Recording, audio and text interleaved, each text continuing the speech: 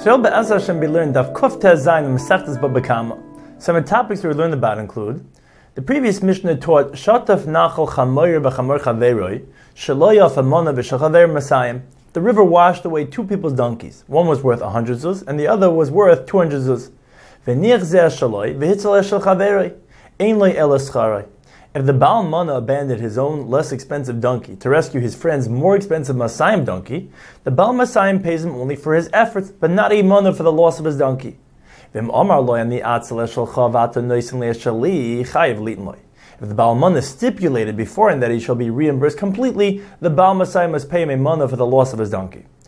The Gemara here asks, if Yard Lahatzel v'Olah Shaloi Me'elav Mahu, if the Baal Mana rescued the Masayim donkey, and then his donkey emerged on its own, does the Baal Masayim pay him the mana or not?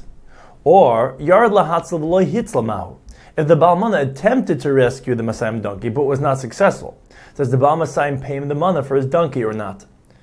The price is halacha of Shiyara Shahaisam Aleches Bamidba v'Amad Gayis Utrafa v'Amad Echamen Behitzel.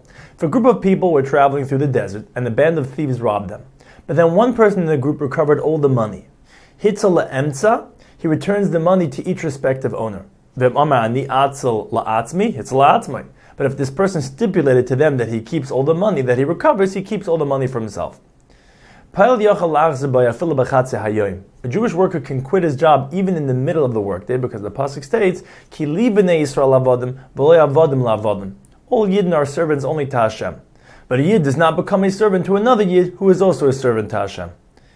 The Mishnah's halacha of Hagoyzel Sodim Mechaveru Unetalu Masikin. If a person stole someone's field and then the government confiscated the field from the Gazlan, it depends.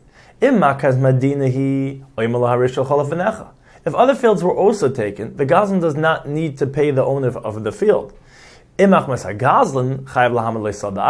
took the field because of the Gazlan, he does pay the owner for the field, as the Gemara explains, even if the Gazlan did not actually steal the field, but rather he indicated to the officials to take this field. He is chayiv because, as Taisa explains, the Mishnah holds doin dina de garmi.